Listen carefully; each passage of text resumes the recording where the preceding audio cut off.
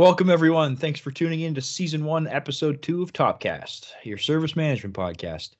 Today, we're going to chat about adding value through remote work, and so let's get into it.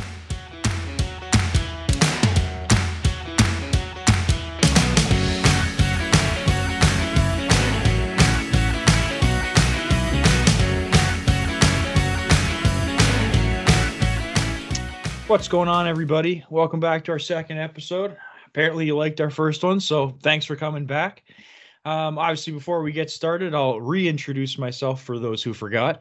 My name is Braden, and I am an employee of Top Desk and also now an amateur podcast host. So I'm going to be great chatting with you guys over the next few episodes and talking to different people as we go. So for today, like I said, we're focusing on remote working. And for our guest today, we actually have the Top Desk Canada Managing Director, Robert Vandergulik, on the other line today. So Robert, welcome to the podcast. I hope you're ready to get your brain picked today a little bit about remote working. Hi, Braden. Thank you for having me, and let's have some fun today talking about remote working. Absolutely. So in terms of just your role for background for the listeners, for those who don't know you as well as I might know you, what do you do at Top Desk, and explain a little bit more fun about yourself as well. Okay, well, for the people that don't know me, I'm Robert. I work as Managing Director for Top Desk Canada, and I've been working in service management for just over a decade. So I've got quite some experience with helping customers, delivering great services to their customers, or to their colleagues. And fun parts about me. I moved to Canada 2 years ago with my family. So I'm enjoying myself and my family a lot here in Canada. It's taking remote working and that definition in a whole other way. Unreal. So now that we're kind of acquainted and the people kind of know what you do and what you might do in a day, let's actually dive into today's topic, which is what everyone's here for. So just from your perspective, Robert, I'm kind of curious, with more people working from home around the world, and to put sort of a bit of background to this episode as well, we're right in the smack dab middle of the pandemic right now. So with more people sort of adjusting and working remotely around the world, how do you see this changing business in the long run and things you've seen so far? I think that's a really good question. And especially if you look at the time we're currently in, you see a big change in people's perception of working remotely. And I think what you saw before the pandemic kicked in is there was a lot of reluctance in having people working from home, and it was more of an exception than a rule. And now the pandemic actually forced the majority of people to work from home. And I think a lot of people also experience that it's actually going pretty okay. I think one of the other things too, like I was reading a couple articles prior to us recording this episode today, and it seemed like a few years ago there were a couple of larger organizations who were really backtracking on remote work, thinking that it was going to be sort of detrimental to their business and how it functions. Why do you feel larger corporations see remote working in a negative light? Yeah, and I think that comes down to perhaps a trust issue. And when I look at it, I think it comes down to 3 core values. And I think it's also the core values that we preach a lot within Top Desk. But I think it comes down to those 3, which is trust, freedom, and responsibility. And I think in many, and especially bigger organizations, it's hard to trust all the people that work for you and trust them to do the right things when they work from home. And it's not only trust, it's also like if you give the people the trust to work from home, they also should take that responsibility to do their job. And for that, you also need to give them a lot of freedom, because, of course, it's impossible to tell, if you have 100 employees, all the 100 individuals what to do on a day. So they should use their own freedom and responsibility to make sure that they still do a good job. And I think if you look at the current pandemic we're in, people are forced to work from home. And I think it opens up the eyes of a lot of people also in management positions, that people are actually trying to do their best to add value to their organization, even working remotely. Yeah, absolutely. And I think the other thing too is, like, I guess a lot of people, when they get the freedom that you're talking about, and that's something that obviously Top Desk instills in our employees. But I guess in other organizations, and people just naturally start to question themselves, and sometimes you can get into sort of negative thought, kind of thinking like, oh, do they think I'm working? Do the members of your team, that is, so do they think I'm working? Do they value my work equal to theirs? And different things like that. And so I think sort of in combination with the things you mentioned, like the trust, freedom, responsibility, and having sort of that positive mindset is pretty big for any organization to have success with remote work. So kind of moving on from the broad scope of remote work into like focusing on our organization and how we work through it. I know you mentioned sort of top desk perspective with trust, freedom, responsibility, but is there anything else that you feel personally that you're able to do to get the most out of your employees? And me being one of them, I'm super curious. So is there anything else that you think really helps enable your team? I think that's a really good question. The answer is not that easy. There's another thing I would like to mention as well, which I think is an important thing. If you look at people working from home right now, I think there is one big difference from working from home before and hopefully working from home after the pandemic. And that is that people are now forced to work from home. So it's not a choice we make ourselves anymore. We have to work from home. And I think that actually introduces the other challenge of how do you keep the morale within a team high. And I think that is something that is hard to manage, especially during these times. I think it is a culture that should already be in place before everything happened. And also, if we move ahead, like after the pandemic, when people work from home, it should be part of that culture where you trust the people that work from home and that use the freedom and responsibility they have. And I think if you look at Top Desk, that is something that we basically recruit on. So it's in our recruitment process, we look for people that can deal with that freedom and responsibility. So it's easy to trust them. And then it's also something that people will do themselves.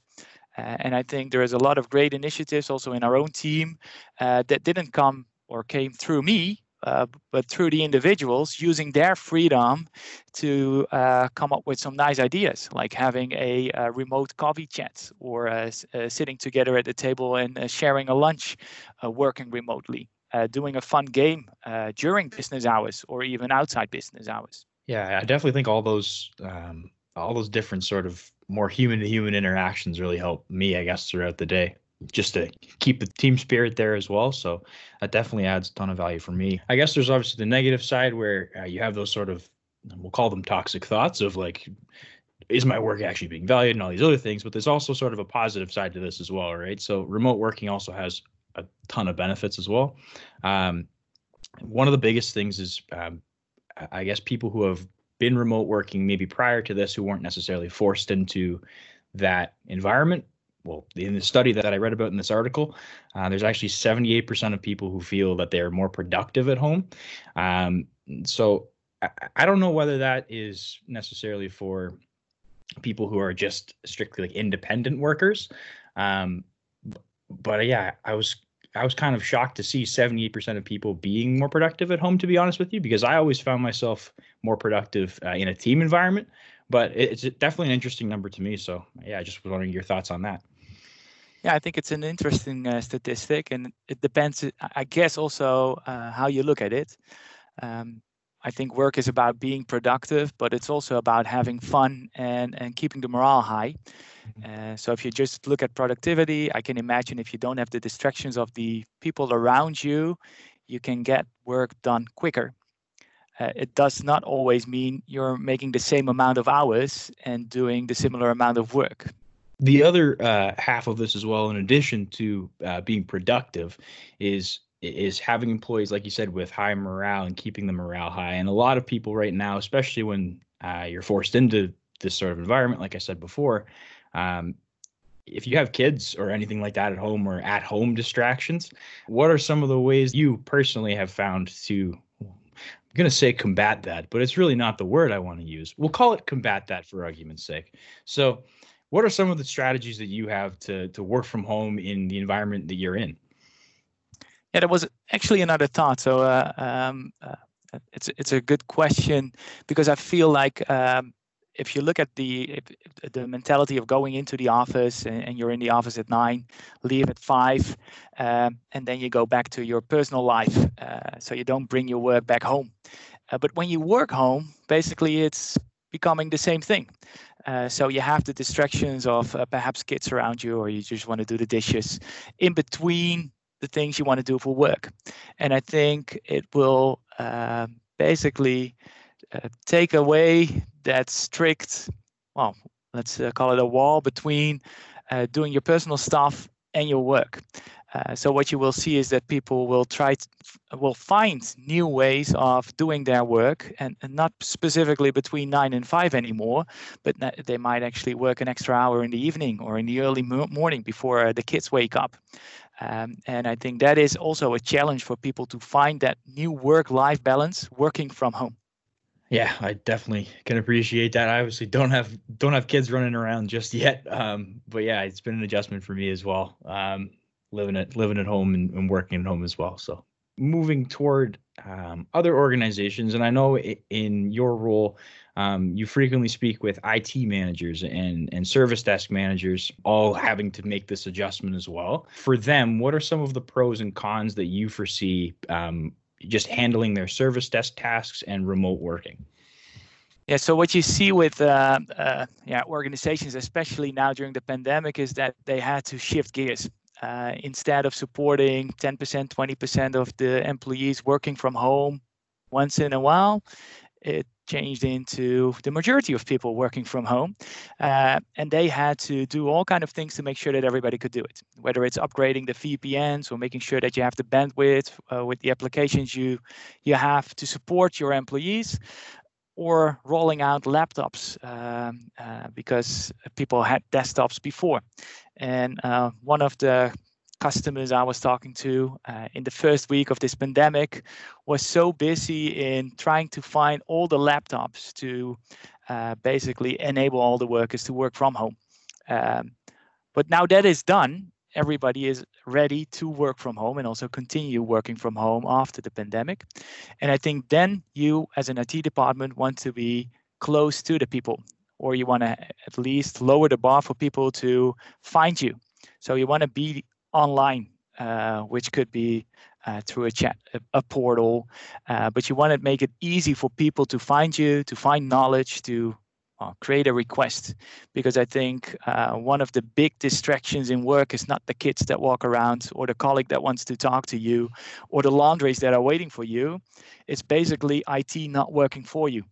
So if, for instance, you're doing banking kind of things, and the bank application is not working, you can't do your job anymore.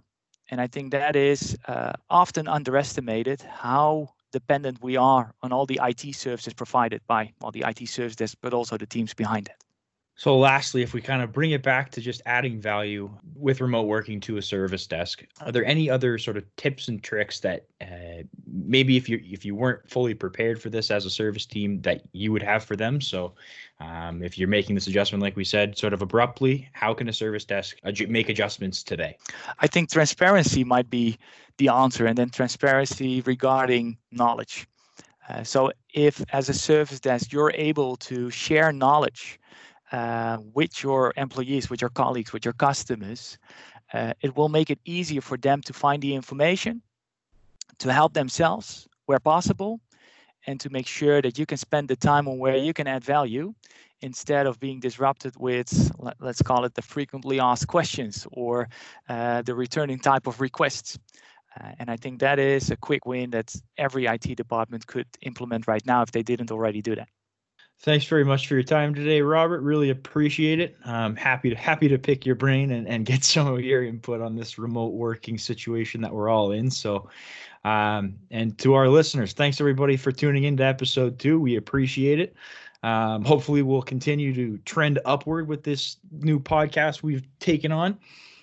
So you can expect episode 3 in about 2 weeks, where we're going to actually focus on customer centricity. And I'm not going to give you the guest name just yet, but I will say that we are going international. If you found this useful, insightful, or just plain helpful to listen to, feel free to like or comment on the episode. And if you don't, well, they're only going to get better. Social media handles and links are down below. Take it easy, everybody.